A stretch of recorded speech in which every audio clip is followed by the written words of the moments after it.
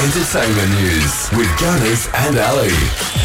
The Critics' Choice Awards were on yesterday in LA, and Cate Blanchett, fresh off her Golden Globe win, has taken the award for Best Actress for her role in the drama Tar. And she used the platform to voice her opinion on the competition in the industry. And stop the televised horse race of it all. Because can I tell you, every single woman, whether, television, film, advertising, tampon commercials, whatever. You're all out there doing amazing work that is inspiring me continually. The big winners of the night went to the movie Everything, Everywhere, All at Once, which took out 5 awards, including Best Picture, Best Original Screenplay, Best Supporting Actor and Best Director.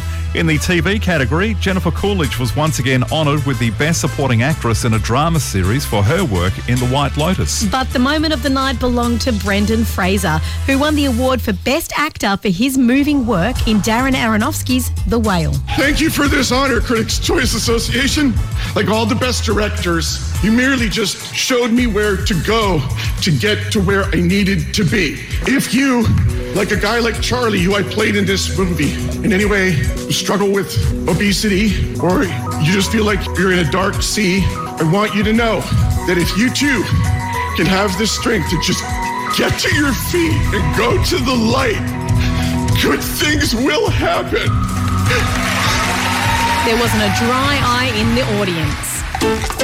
Sarah Jessica Parker is currently filming the 2nd season of her Sex and the City spin-off, And Just Like That, in New York, where she was snapped holding hands with actor John Corbett. And it seems it sent fans into a tailspin.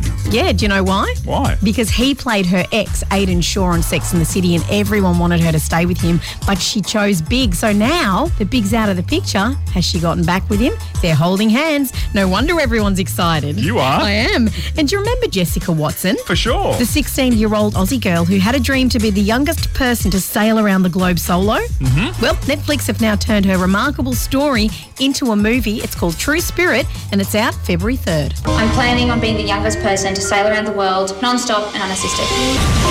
That boat is a shockingly tiny thing to send a child to sea in. Oh, God, it's scary. The world can be a difficult place, but it's also really beautiful. This is dangerous, okay? Why don't you just give me a break? I'm so alone.